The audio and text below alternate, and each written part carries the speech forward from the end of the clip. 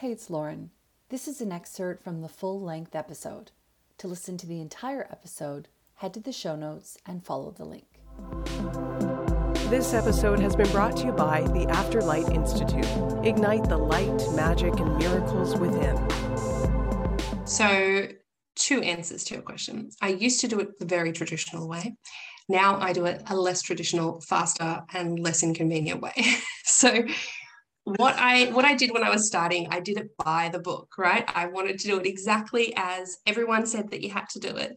So what I would do is I would make it with loose leaf tea in the cup. So I would put my loose leaf tea in my big mug. You want to have a mug that is circular. So you can't have the traditional mugs that we all use that are quite long and narrow with a square or flat bottom. You need a rounded cup, okay? So I had that specific one, and I still use that specific cup only for tea leaf reading. I do not drink normal tea out of it. It's only for tea leaf reading. So it's almost like a sacred cup. It's good to have sacred tools and things that you consecrate for a specific use. So I've got that. And what I would do is put the tea leaves in there and then drink it.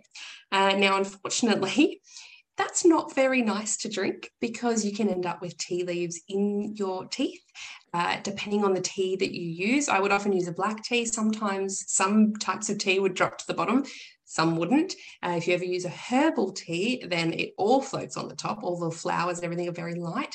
So yeah, you have to use your teeth as a filter. It's not very nice. And I thought there's got to be another way, right? There's got to be another way. So I put up with that for a while because I thought that was traditional. You can go in with a question when you're doing tea leaf reading, or you can go in open-ended. But I did have little rules, which is I would only drink holding it in my left hand, which is my non-dominant hand. That's your receiving hand.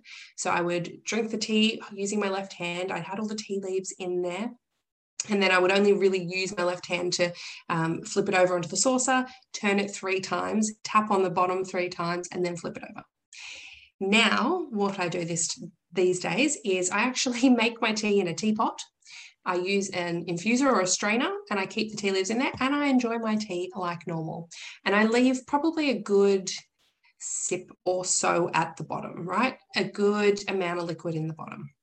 Once I've finished enjoying my tea and enjoying it, right? You want to put that enjoyment in there. You don't want to be sitting there going, oh, I got something in my tea. Oh, this isn't very comfortable, right? That's not a good energy either. So enjoy my tea, relax, just allow to get into that lovely divination zone. And then at the very end, I've got that little bit of liquid in the bottom. I'll take a scoop, so usually 1 teaspoon of those leaves out of the infuser, pop them in the bottom there, swirl it 3 times with my left hand, and that's traditional. I don't think you need to do it, but it's a ritual, right? It's become a ritual, and there is a lot of power in ritual.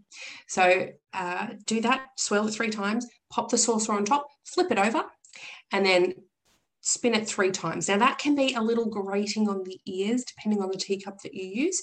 Again, I'll only use my left hand, and I do it 3 times, and you want to end with the handle of the cup facing towards your heart. Then tap it on the bottom 3 times. Really, that's not anything special. That's just getting the last few drips out and any tea leaves that weren't properly secured.